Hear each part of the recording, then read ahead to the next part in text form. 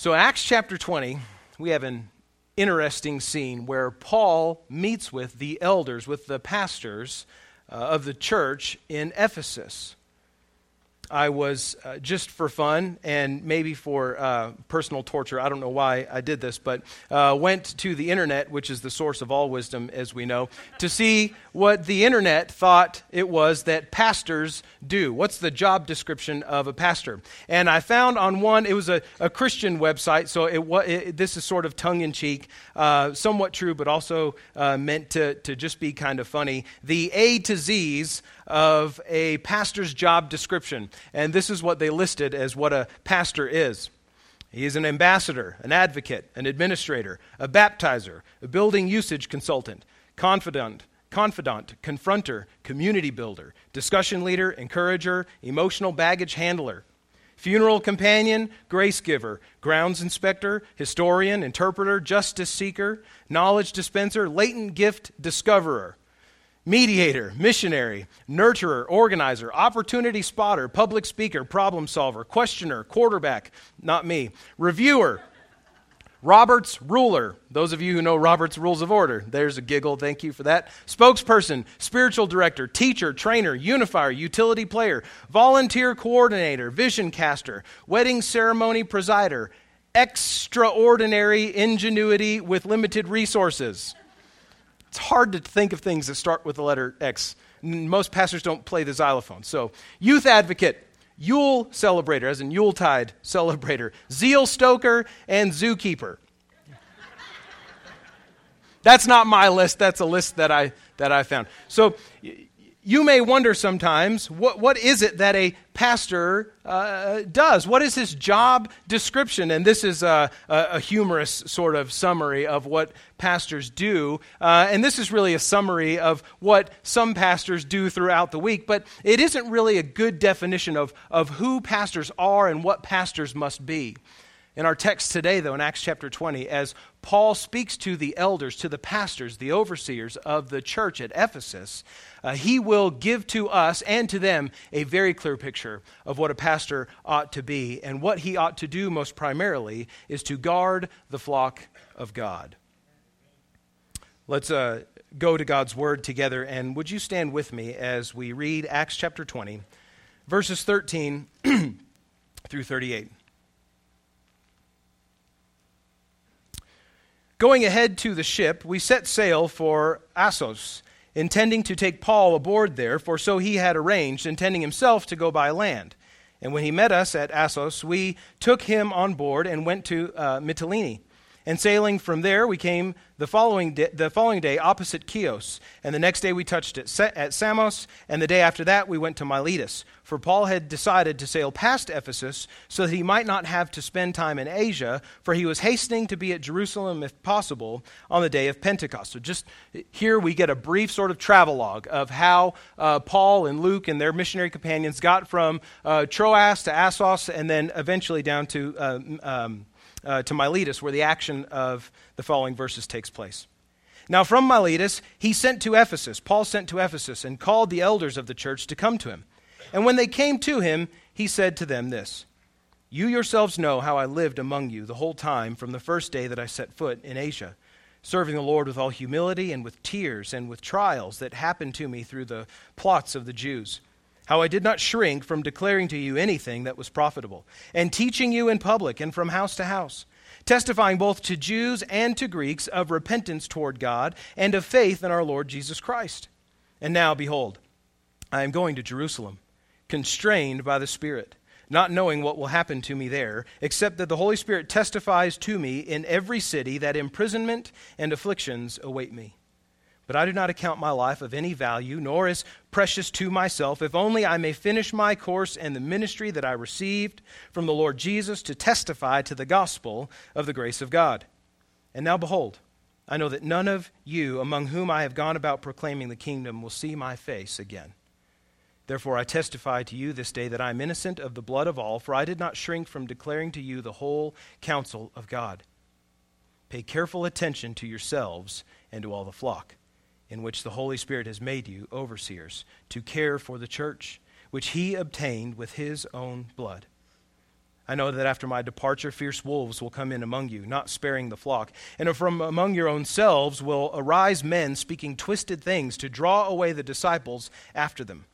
Therefore, be alert, remembering that for 3 years I did not cease night or day to admonish everyone with tears. And now I commend you to God and to the word of his grace, which is able to build you up and to give you the inheritance among all those who are sanctified. I coveted no one's silver or gold or apparel. You yourselves know that these hands ministered to my necessities and to those who were with me. In all things I have shown you that by working hard in this way, we must help the weak, and remember the words of the Lord Jesus, how he himself said, "It is more blessed to give than to receive." And when Paul had said these things, he knelt down and prayed with them all. And there was much weeping on the part of all. They embraced Paul and kissed him, being sorrowful most of all because of the word he had spoken, that they would not see his face again. And they accompanied him to the ship. God bless the reading of his word. You may be seated this morning. Here in our text this morning, this longer speech, exhortation of Paul to the pastors of the church of Ephesus there in the town of Miletus. In this text, we find Paul's personal example and exhortation to these elders, giving us a compelling commission to pastors of churches to guard the flock of God with selfless devotion and watchful care. That's primarily what we find here in this text. Looking at that and studying that this morning, developing a biblical definition of the role that pastors fulfill in churches. As a result, pastors should, from encountering God's word and what is the word? Internalizing, there it is, it into our hearts today, pastors should seek to carry out their lives and ministry in faithfulness to God's instruction. But likewise, church members should expect of their pastors what Scripture has called them to do and to be, and to love them as fellow members of the church. Let us look at the text this morning. First, in verses 17 through 27, we find Paul recounting, recalling for the pastors of Ephesus there in Miletus, his own pattern of ministry. Paul's pattern of ministry. His pattern of ministry is of humble, heartfelt gospel teaching. In these verses, Paul recounts the character of his ministry to the church in Ephesus. You recall he spent 3 years in that city with those believers. He himself notes in verse 19 that it was the Lord that he served, not explicitly the people who were there, primarily the Lord, and Paul serves the Lord by serving the church, by building up the church. Though certainly he did do, Paul, a great service for the Ephesians as he was there ministering to them. But because it was the Lord Jesus that Paul considered himself serving during those 3 years in Ephesus, he did so with all humility, and twice in our text today he says, even with tears, through all the many trials that came. Paul's pattern of ministry is humble and heartfelt. He loves the people he's ministering to. But his pattern of ministry is also bold. Twice, Paul says, I did not shrink from declaring the gospel to you, from declaring anything that was profitable. Paul is unafraid of saying the hard things that the gospel implies for the lives of his friends. Paul knows that when the gospel intersects the life of a sinful person, there are going to be some hard things that need to be said. When the gospel intersects the life of a well-tenured or mature Christian, there are going to be hard things that need to be said. Paul says, on all occasion, I did not shrink from saying the hard things that the gospel has to say to you. His ministry was heartfelt, it was compassionate, but it was also bold. Most especially, Paul is unafraid of saying to sinners that they need to repent of sin and trust in Jesus. We know that the gospel is good news.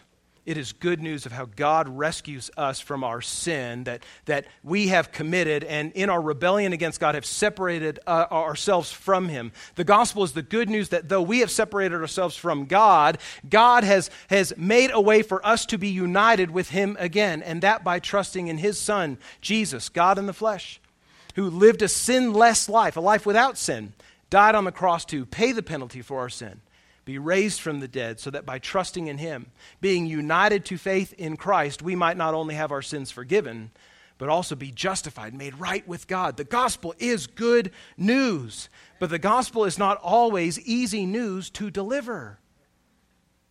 Friend, if you're visiting with us today, or you've been visiting with us for a while, and you would not yet call yourself a Christian, you've not yet embraced Christ by faith in your life today, this is good news that you are hearing this morning. That God has made a way for you to be right with him, to have your sins forgiven, to have abundant spiritual life now. If only you will turn from your sin, turn from doing things the way that you want, when you want, where you want, how you want, with whom you want, and changing your life to follow Christ and to be obedient to him. There is salvation by trusting Jesus and following him. That's good news to hear. It's hard news to deliver. And yet Paul never once shrank back from humbly pleading with tears with the Ephesians to be saved. Paul's pattern of ministry is one of humble gospel teaching. But it is also, and we see from verses 22 through 27, that his pattern of ministry is one of being committed to obedience to Christ. Turning from his past pattern of ministry, Paul turns now to the future. He says, this is what I did when I was with you, and now this is what awaits me. He says to the elders of the church at Ephesus that the Holy Spirit has revealed, has confirmed in his heart and in his soul that he must go on to Jerusalem, and that from this point on, only imprisonment and affliction await him. Talk about a tough word from God for your life. It kind of puts Jeremiah 17:9 in... Jeremiah 29:11, in context, right? The Lord says, I have plans for you and plans for your good and all of that. Well, Paul receives the word of God's plans for his life. It is one of imprisonment and affliction. So God means good things for you. It just may not come in the way that you would like it to, okay? More than this, more than just the suffering that awaits Paul and ultimately his death for the gospel, Paul knows that this will be the last time that he sees these pastors from Ephesus here on this earth. And what does Paul ask of God, knowing that he will never see these dear brothers again? What does Paul want for himself, knowing he is going to eventually die and not see these people that he loved for 3 years and pastored and equipped for 3 years? His only prayer, looking forward to what lies ahead for him, is only, he says, that I may finish my course and the ministry I received from the Lord Jesus to testify to the gospel of the grace of God. Paul will be arrested. He'll be imprisoned. He'll be shipwrecked in the following chapters of Acts. He will eventually make an appeal to Caesar, of all people, in defense of what he's doing for the gospel. Paul says, all that I want to do is be faithful, be obedient to Jesus. Who is this guy? Seriously, who is this guy? I've never met a person like Paul in my life. I haven't. Somebody I've just not been blessed to meet a person quite like him. I don't know that I ever will until I get to glory, and I certainly look forward to meeting Paul to ask him, seriously, dude, who are you? Who is this guy? Paul's the guy who, at his conversion, was told by the Christian brother Ananias in Acts chapter 9, verse 16, about how much he must suffer for the sake of Jesus' name. That's who this guy is. Paul is the guy who wrote at the end of his life to the young Ephesian pastor Timothy. In 2 Timothy chapter 4, verses 6 through 8, he says, I am already being poured out as a drink offering, and the time of my departure has come. I have fought the good fight. I have finished the race. I have kept the faith. Henceforth there is laid up for me the crown of righteousness, which the Lord, the righteous judge, will award to me on that day. And not only to me, but also to all who have loved his appearing. Paul's the kind of guy who wants nothing more than to be obedient to Jesus, even if, or better yet, even though his obedience will lead to his death. That's the pattern of this guy's ministry. I would encourage you, Christian, this morning, whether you're a pastor, past pastor, or you feel that God maybe has called you to pastoral ministry, or you are just a believer, a Christian today, I encourage you to pattern your life with humility and obedience to Jesus. Follow Paul's example. These character traits, humility and obedience, are hardly commonplace to us in society today. In fact, I think we could say that neither of these is really of any social capital to us at all. You don't gain much in the world by being humble and obedient. Certainly, we're not a humble people as a society. That much is evident from how we use social media, the way that we use Facebook and Twitter and Instagram to puff ourselves up, to create an image of ourselves that is not quite true. This much is evident from the kinds of reality TV shows and reality TV stars that we are acquainted with and the people that even we celebrate as a culture. We are not a humble people. Dear friends, do you want to go near the matter of obedience this morning? I'll not belabor the point, but I will say this. In our highly individualized culture, where personal autonomy is the highest moral value, we all have problems with obedience. We all have problems with submitting to authority, whether it be governmental or in the home or in our marriage or in the church or at school. We all have problems with doing what other people tell us is the right thing to do. We don't like it. But Paul, this one-time Pharisee of Pharisees, hater of Christ, enemy to the church, has now near the end of his life seen humility and obedience, giving his whole life and all of his energy for the glory of Jesus and the growth of the church. Paul has seen humility and obedience as the only things that are worth living and dying for in the gospel. Church, you too pattern your own life with humility and obedience. You need an example from nature? I'll give you one. One day I was out on a run in our neighborhood, and as I was running down the sidewalk, I just happened to look down, and I saw two things that caught my eye. One was a giant spider in its web along a brick wall, which I very quickly avoided, and the other was a bumblebee lying dead on the sidewalk, all by itself. Worker bumblebee, all alone in her death. It got me thinking about the life of a bumblebee or any of these sort of colony insects. You could look at ants too, but bumblebees are just cuter. The life cycle of a worker bumblebee is usually less than a year. The queen bee will, before the winter, she will lay a bunch of eggs and stockpile resources for herself. She'll hibernate for the winter, and then in the spring, when the eggs hatch and the worker bees are born, their immediate orders, their only cause in life is to go out and to bring resources back to the queen so that as she lays new queen eggs, that they can all be taken care of before the cycle starts over in the winter. A worker bumblebee spends her entire life working for the glory and survival of another. They work for the glory of the queen, for the survival of the queen and of the colony. They give their entire lives and they die alone on a sidewalk in Ventana Ranch. That is a great way to live your life. That is a great way to live your life, to spend your entire existence working for the glory of another, for the glory of God, and for the not just the survival, but the thriving of the gospel in the world, and then to die quietly with no one knowing anything about you other than you lived your entire life for the glory of God and the thriving of the gospel. That is a great way to live. That is a great pattern for our lives. Paul demonstrates that to us. And then in verses 28 through 31, Paul gives to these elders that he is speaking to, these pastors of the church, a pastoral imperative, a command for these faithful servants of the church in Ephesus. Now, it's helpful for us at this point to note just once more that the men that Paul is talking to, though here they are called elders, are what we would call today pastors or overseers of the church. Our text today actually illustrates very clearly to us that these three words, elder, pastor, and overseer, are used synonymously throughout the New Testament to speak to the one office, which we most commonly call pastor, but you could just as easily call elder. Luke says that Paul called for the elders of Ephesus to come to him, didn't he?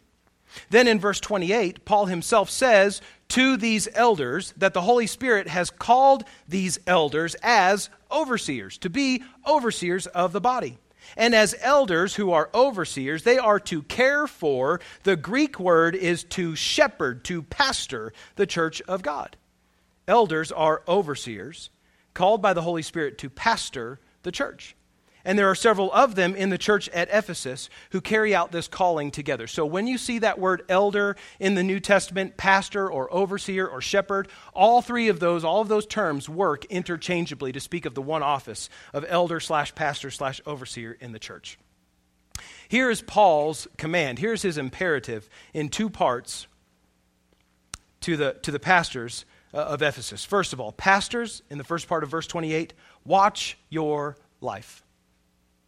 Watch your life.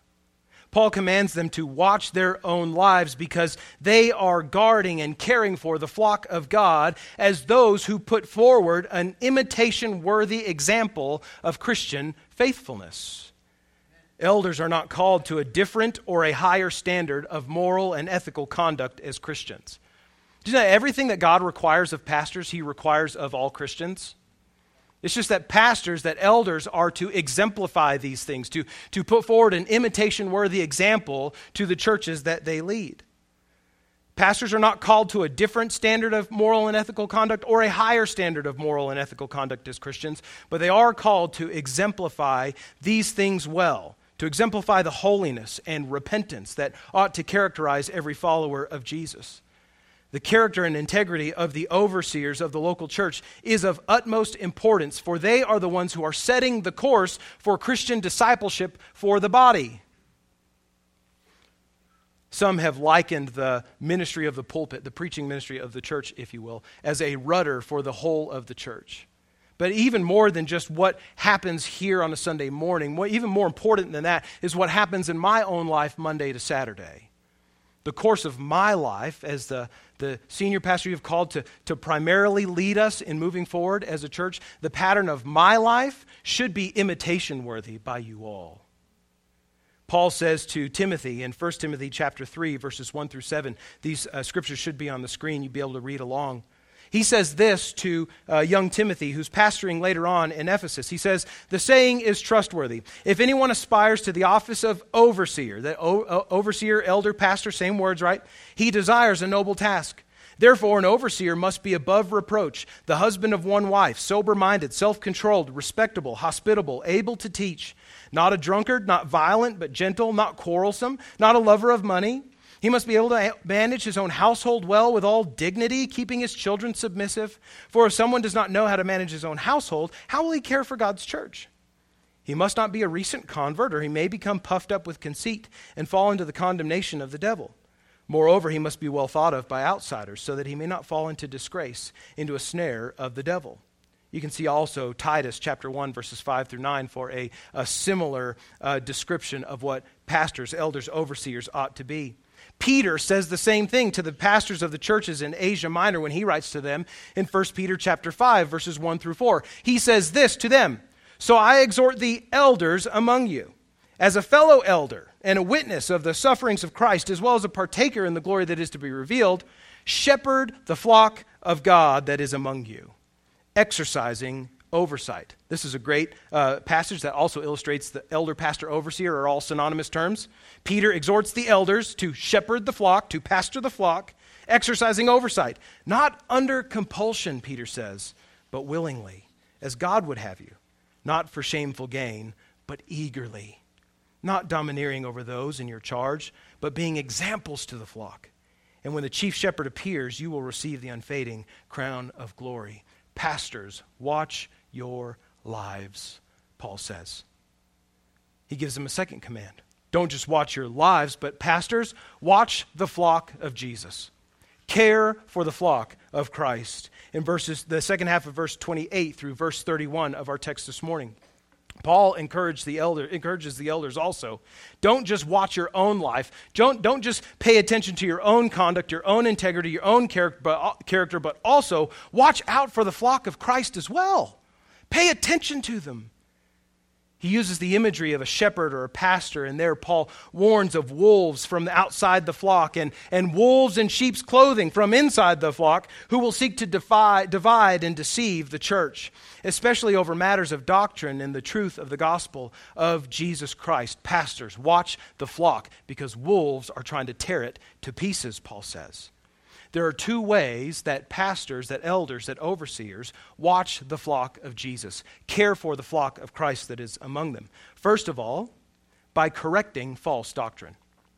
When wrong things about the gospel are being taught, it is the job of pastors, the job of elders, overseers in the church, to confront false teaching, to call it for what it is.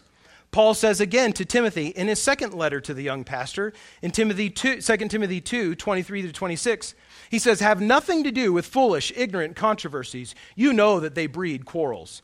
And the Lord's servant must not be quarrelsome, but kind to everyone, able to teach, patiently enduring evil, correcting his opponents with gentleness. God may perhaps grant them repentance, leading to a knowledge of the truth, and they may come to their senses and escape from the snare of the devil after being captured by him to do his will." Paul writes also to Titus, another young pastor, in Titus 1, verses 10 through 14.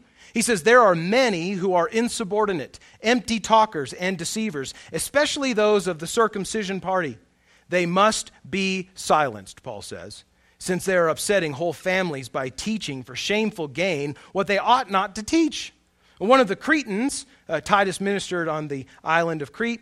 One of the Cretans, a prophet of their own, said, "Cretans are always liars, evil beasts, lazy gluttons. This testimony is true. Therefore, rebuke them sharply. Correct their false teaching," Paul says, "that they may be sound in the faith, not devoting themselves to Jewish myths and the commands of the people who turn away from the truth." Pastors watch the flock of Jesus by correcting false doctrine. Elders in the church must be so well versed in the gospel that they can spot a counterfeit, call it out, and correct dangerous and misleading teaching for the protection of the flock of God that they have been called to watch out for. Pastors watch the flock of Jesus by correcting false doctrine. They also watch the flock of Jesus by teaching sound doctrine. Right? Correcting false doctrine, teaching sound doctrine. Two halves, two sides of the coin of watching for the flock of Jesus. Again, I'll take us to Paul's own words to Timothy in 2 Timothy 4, 1 to 5. Paul says there, "I charge you, Timothy, in the presence of God and of Christ Jesus, who is to judge the living and the dead, and by his appearing in his kingdom, preach the word. Be ready in season and out of season. Reprove, rebuke, and exhort with complete patience and teaching. For the time is coming when people will not endure sound teaching, but having itching ears, they will accumulate for themselves teachers to suit their own passions, and will turn away from listening to the truth and wander off into myths. As for you, Pastor Timothy," he says, "always be sober-minded, endure suffering, do the work of an evangelist, fulfill your ministry." Again in Titus chapter 2, verse 1, Paul says briefly, "As for you, Titus, teach what accords with sound doctrine." Pastors watch the flock of God, not just by correcting what is false, but also by teaching what is true, what is sound, what is in keeping with the gospel of Jesus Christ as we have it displayed for us in Scripture. A faithful overseer of the flock of God will work hard to teach the gospel clearly and to teach the gospel well. He will strive to encourage the church through the Scriptures and to lead them to a deeper understanding, a deeper appreciation, a better application of the good news of salvation through Jesus Christ. Good pastors, good shepherds, good elders, overseers will watch the flock of God. Amen. So here we have a direct application for pastors, an imperative for pastors. And so forgive me a moment while I preach to myself and Pastor Danny. Brother Pastor, we must, he called me sir. We must watch our own lives carefully. We must. And I know that you know that. And we talk about it regularly, and we encourage one another often to do that. And I'm so grateful for a brother, a partner in ministry who helps me to watch my life carefully. We need to watch our own lives carefully. Young men, you who feel that you may be called to pastoral ministry, that God is leading you to be a pastor one day, or older men, if God's calling you maybe out of your career to be a pastor, there's nothing shameful in that. Brothers, begin watching your lives carefully today if you haven't already. We must watch our own lives carefully, and we must also provide for and protect the flock of God. This is his body, this is his bride that he's given to our spiritual care. As I say that, I'm overwhelmed by the responsibility that God has given to us. This is insane. But God's called us to it, so we do it as we watch our own lives and we provide for the flock of God. This is the call that God has placed upon all elders, pastors, overseers, to oversee and to shepherd the flock. It's not the responsibility of pastors to entertain the flock, but to edify them. It's not the job of elders to lead the church to be a profitable corporation, but to teach what is spiritually profitable. Neither is it the job of the overseers to ensure the body's happiness, but to see to their corporate holiness.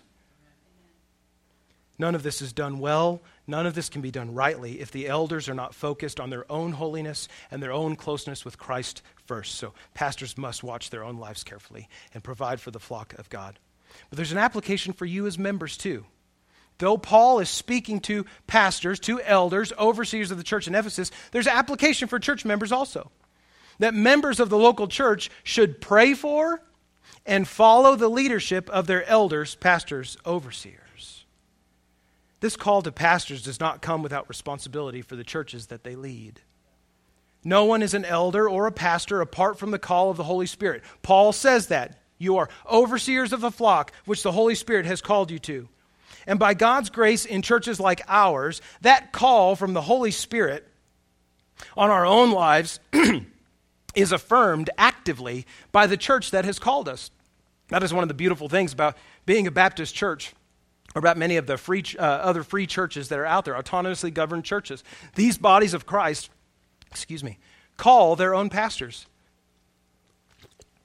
They see in individual men who are qualified, the call, the leadership, the gifting of the Holy Spirit to be a pastor. And as a church, they say, we want you to shepherd us. We want you to guide us, to lead us, to oversee us. Elders, pastors, and overseers are God's provision to the church. They are gifts to the church. Ephesians 4 says so. You may not find me much of a gift, and I promise you there's not a whole lot to unwrap here, but the call of God upon pastors to provide for, to protect, to lead the flock is one that we must obey. We don't have an option to disobey this. And our Christ-like leadership and care is such that should be followed and received by the body of Christ that they serve. So if you love your pastors, and I know many of you do, most of you do, I'm assuming all of you do.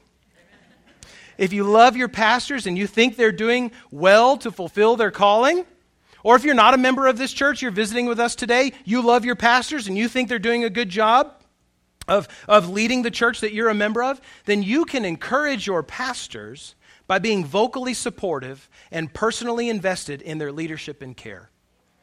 Pray for them. Pray for us. We need it.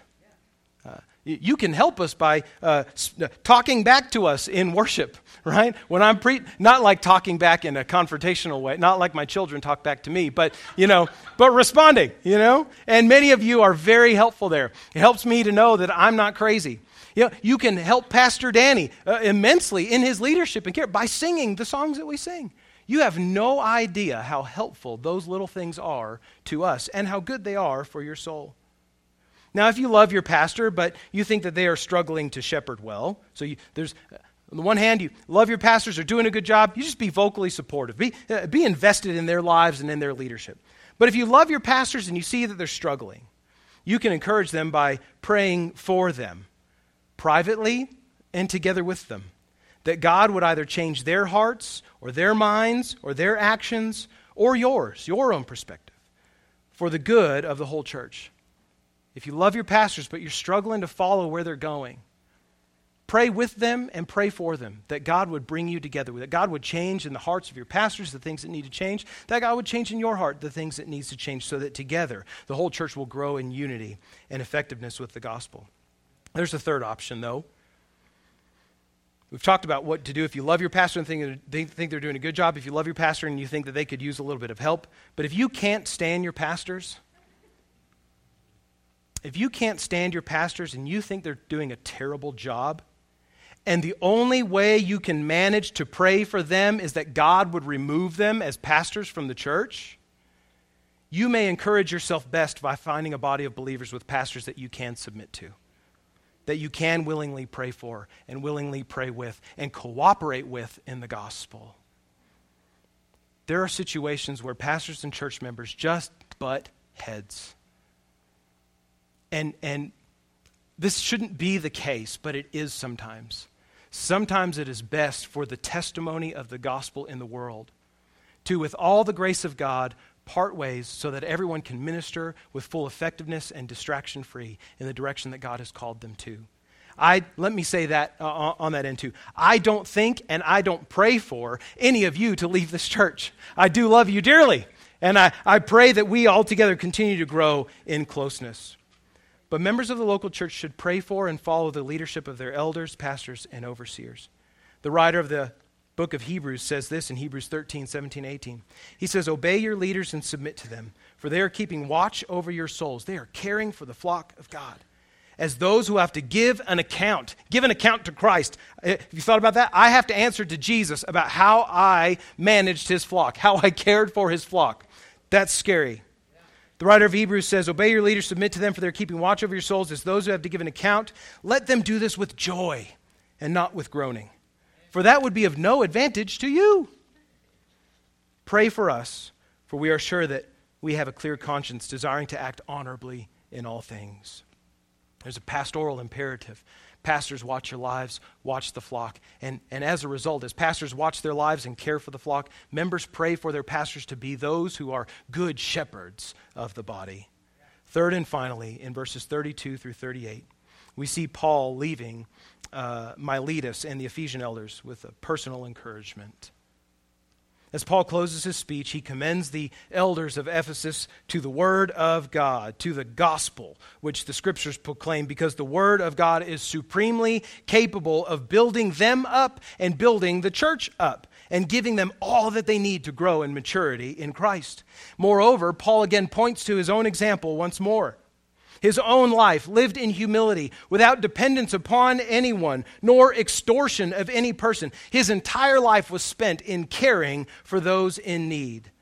The work of the pastor, of the elder, is thus not just for the strong and able, but especially for the weak and the burdened and the poor and the needy. Paul quotes a saying of Jesus in verse 35 that you actually won't find in the Gospels.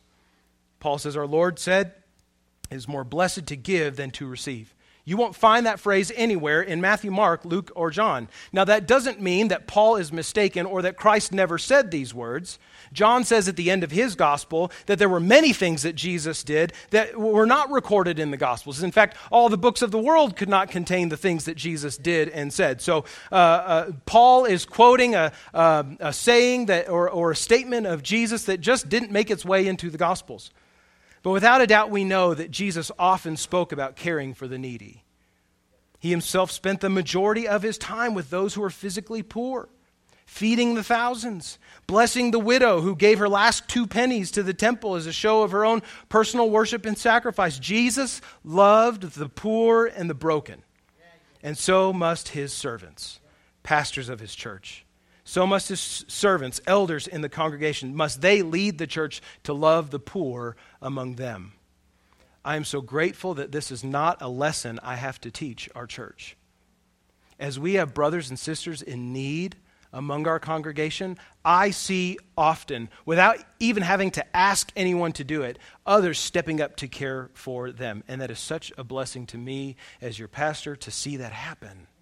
It's part of the fruit of the Spirit just working itself out in us, church. It's good. As though Paul's own words were not enough here to encourage these brothers, we find that his life speaks volumes even more. Leaving Miletus, bound for Jerusalem, never to see these pastors again, Paul is embraced by them in prayer and with much weeping over the loss of a friend who hasn't even died yet. These pastors loved Paul. The church of Ephesus loved Paul, in large part because they knew how much Paul loved them. Again, application for pastors and for churches. First, pastors, if we love Christ, we will strive to love our church. If we love Christ, we will strive to love our church.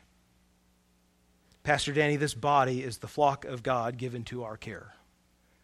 Christ loved his flock. He loved his body, his bride, such that he gave his life for her sanctification. We need to remind ourselves of that often. Let us love Christ first, yes. Let us care for our wives and our children with all the love of Christ, yes. But then, once we've seen to those two most important needs, let us love the beloved and beautiful body of Jesus Christ, his flock that he purchased from the dominion of sin and death with his own perfect blood. Let us love to death these, our brothers and sisters. The church, dear brother, is not our livelihood. She's the bride of Christ. Her members are not the funders of our children's education, but our fellow laborers in the gospel. Let us love them, brother. Let us love them. Church members, love your pastors. This, again, is not a lesson that I need to teach you, I don't think, but it's worth saying all the same. And so I'll say it to commend you and to encourage you to continue. Pastors are members of the church just like you. One of the beauties of being who we are in Christ is we know that there's not two different tiers, two different levels of believers in Jesus. Like tier one, like the really good ones are the pastors, and then there's everybody else down here. There aren't two different levels of being Christian. There aren't two different levels of church membership. This clergy laity divide that is so present in many other denominations is ungodly and unbiblical. We are all brothers and sisters. We are all granted the same access to the Father through Jesus Christ. There's nothing special about me. There's nothing special about Danny. But the brother can sing. Pastors are members of the church just like you. You know and you bear with we who are imperfect like you. You know that we struggle with sin and temptation just like you. You know that we are human. You bear with our fallibility. You know that we are at times insecure and proud, just like you. We need your help to learn how to raise our children to love Jesus. Help from you who have done so. You know that we've not been called to be CEOs or CFOs or COOs or CIOs or C whatever O's of the church. Yet often we end up doing tasks that resemble those corporate roles. You know that rarely does our work day end at 5 p.m., and that often it starts far earlier than 8 or 9 p.m. You know that your pastors hurt like you. You know that we cry like you cry. You know that we laugh at jokes and we love watching sports like you do. You know that we're hard to love, just like you. And you know that we're part of the body of Christ that we've all been called to love together.